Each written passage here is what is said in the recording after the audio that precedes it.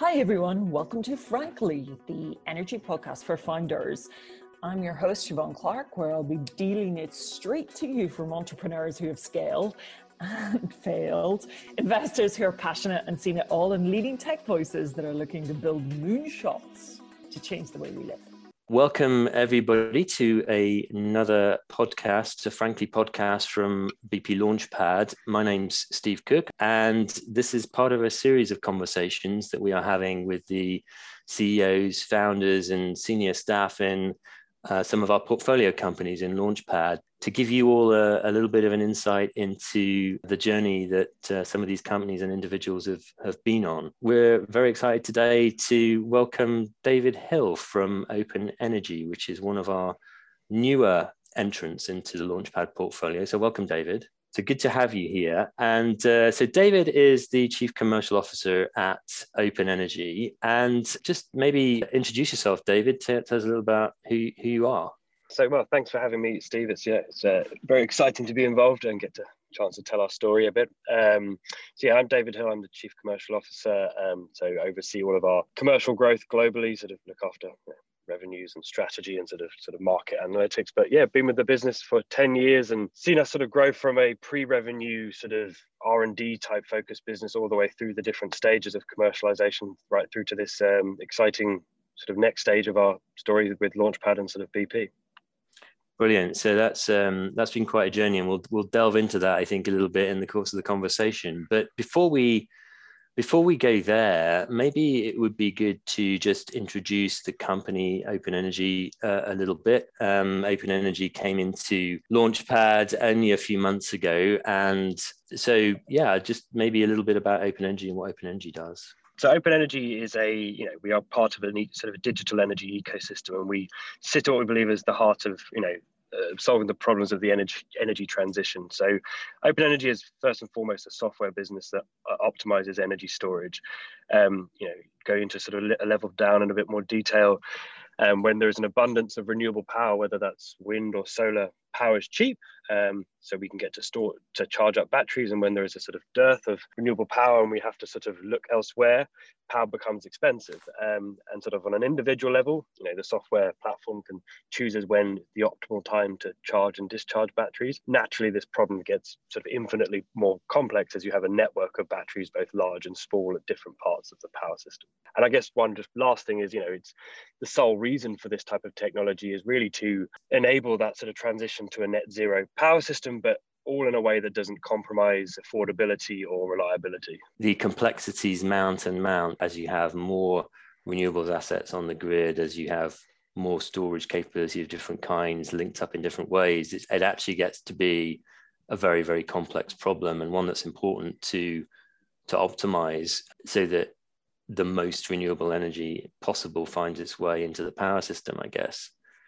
Yeah, I mean, it's all about, for me, it's like trying to make sure you can route the cheapest net zero electron at any given time, at any moment, and any place in the world to where it's needed. And so that's really all about, if, for instance, on a UK level, if the wind is blowing in the North Sea, you want to get access to that electron because that'll probably be the cheapest bit of power you can get at that given time. However, if it's not blowing, then maybe the cheapest electron might be the sort of solar panel on your roof, or it might have come from the electric vehicle that has been somewhere else for the day. And it's at any given time, the cost of sort of running the power system will change subject to what is sort of creating that power. And we sit at the heart of that problem of making sure we're routing it at any given time, putting it in the battery to store up to use at a later date. And yeah, as you say, like at a national level, it gets pretty complex. On a global level, it gets really complex. Yeah, absolutely. And Open Energy is a UK oriented company right now. Is that right?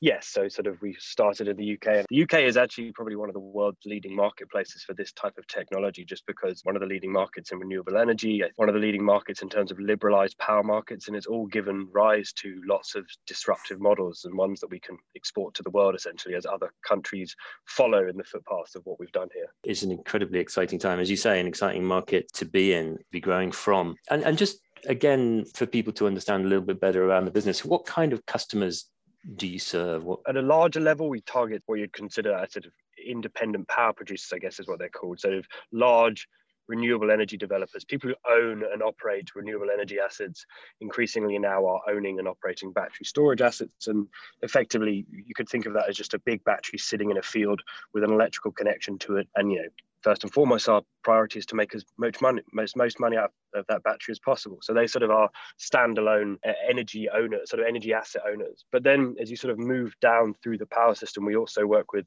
large energy users, so heavy industry, water utilities, metals and sort of producers.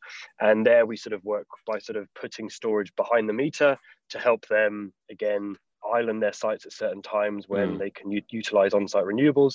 But then we go all the way right down to the residential consumers as we optimize electric vehicles to help them, again, all on their challenge of going towards sort of a fully renewable sort of home, the cheapest possible cost. So we touch every single part of the sort of power system. But I guess for now, I guess we can go on to this, an enormous amount of the challenges businesses like us faces. We can do many things, but it's all about focus and scalability. A significant amount of our focus is on the grid scale infrastructure, because that is the part of the power system that is moving fastest at this point in time. Yeah, understood. You mentioned a 10-year journey. Basically, it would be fascinating to hear, how the company has come to be where it is, and the journey that you've been on with it, because you're probably the closest thing that the company has to a founder, having been through the journey from start to where we are now. So, and I always think it's fascinating to hear the origin story and the journey that different companies have been on, because they're always so diverse. Yeah, I agree. And I think, if part of this sort of podcast is to reach out to people who are, thinking of starting sort of exciting new businesses that are all going to be part of this net zero transition, I think so much of Open Energy's story is definitely one of, never giving up and having conviction of belief of where you're going, because it's definitely not been a straight line by any stretch of the imagination. So I've been with the business 10 years, but even the founder and the sort of the original IP and inventor actually, I think it was, some of the IP was registered back in 1999. So it's a long time ago. Definitely, we have all the hallmarks of a technology company that really did come to market way too soon in some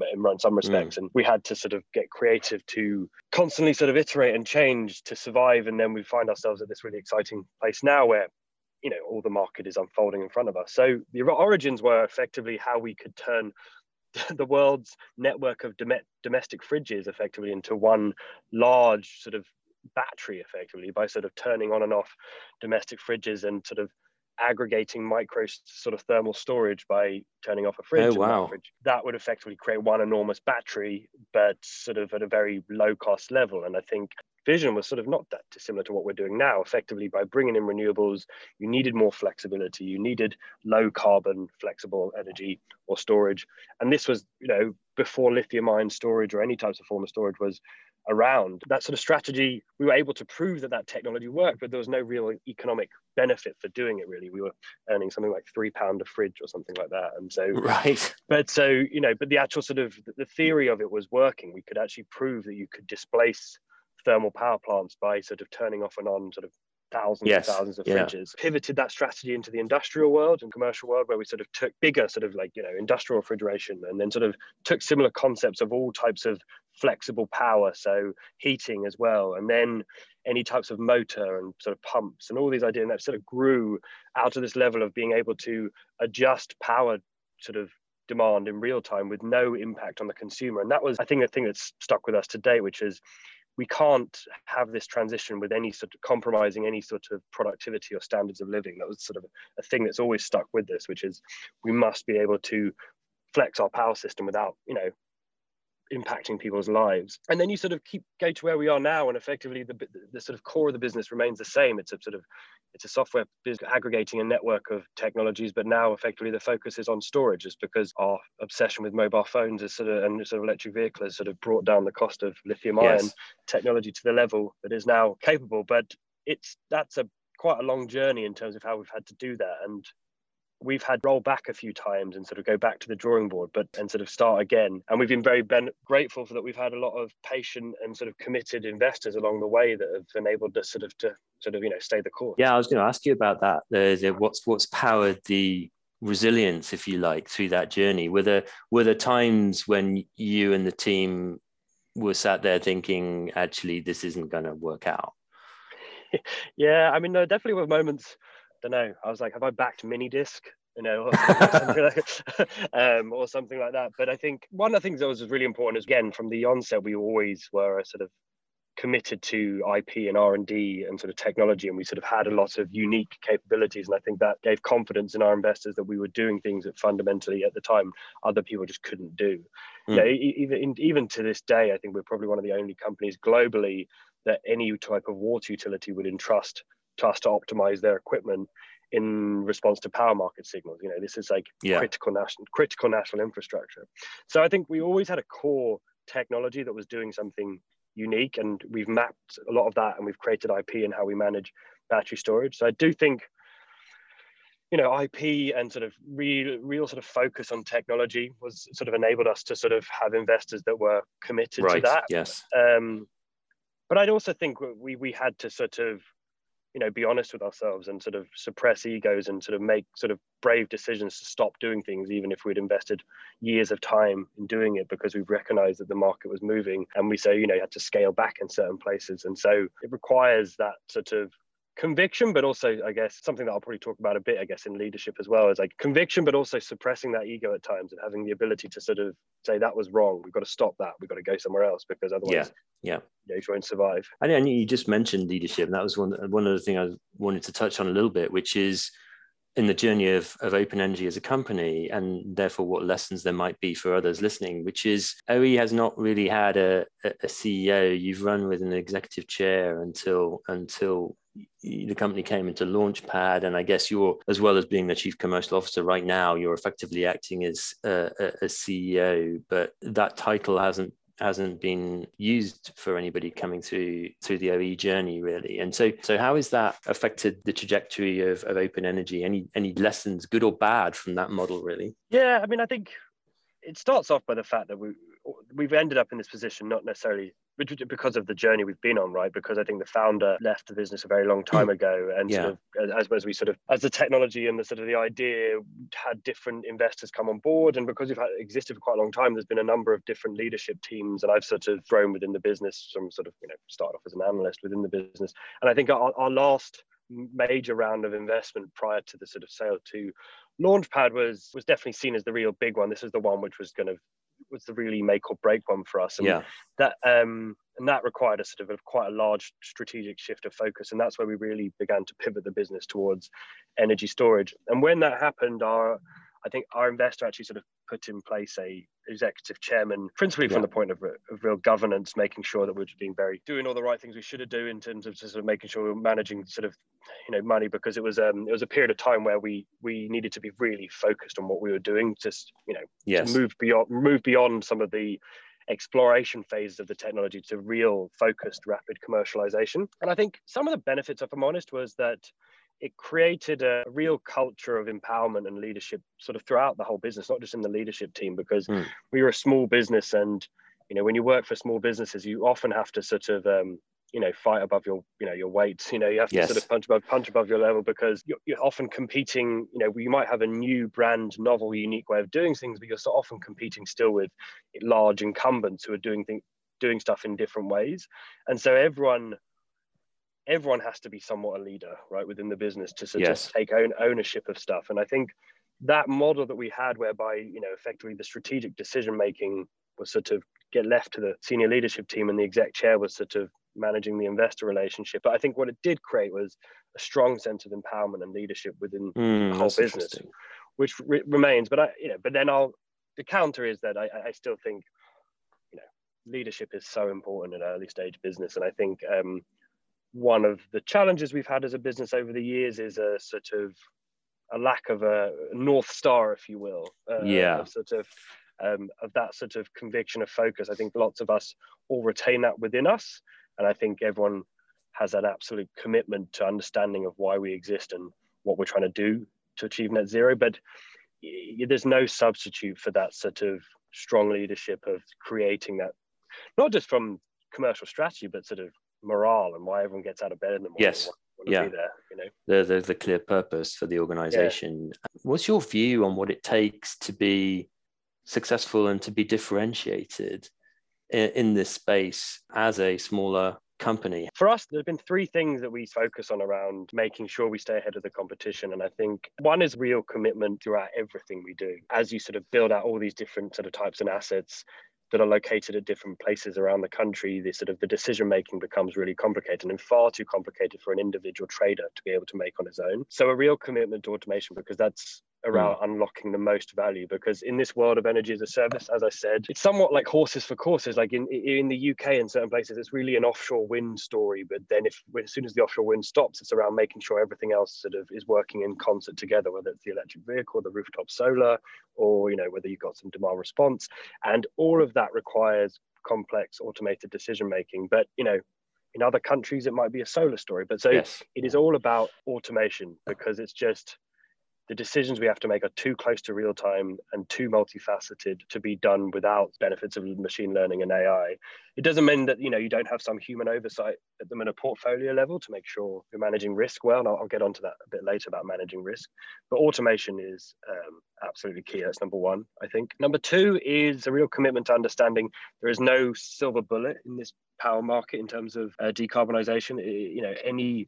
All sort of paths to net zero.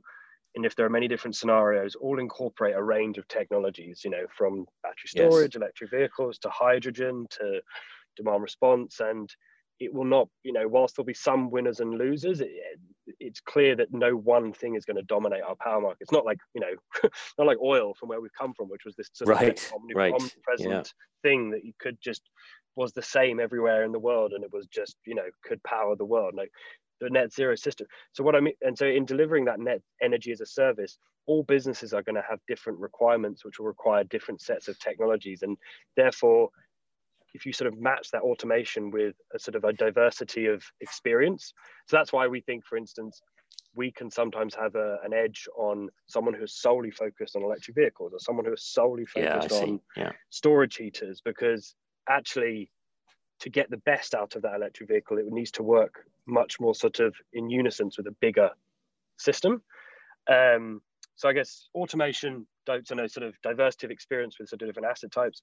And the last one is fundamentally why we're excited about managing BP. It's managing risk, basically. And that's something we were not able to do. No, fantastic. I mean, that's a really comprehensive overview, I think. So one final question for you, David, which is more sort of personal to you and in the journey that you've had that you described earlier. So any significant leadership lesson, I guess, that you've learned along the way that's been really important for you? Sort of referenced it earlier up in the thing, and it's something I think about a lot, and it's how you find that balance of conviction and self-belief that can inspire confidence that, not just in the market, but in your team, but also how you balance that with embracing sort of vulnerability in certain areas where you don't have the answers to everything. And that's the whole point of like having a great team. And I think Steve Jobs said it best, you don't hire smart people and tell them what to do, and sort of how you want to basically have that ability to power everyone within your team and sort of make mistakes, but then highlight where you made a mistake and show where you went wrong, because that sort of builds confidence within a team. And so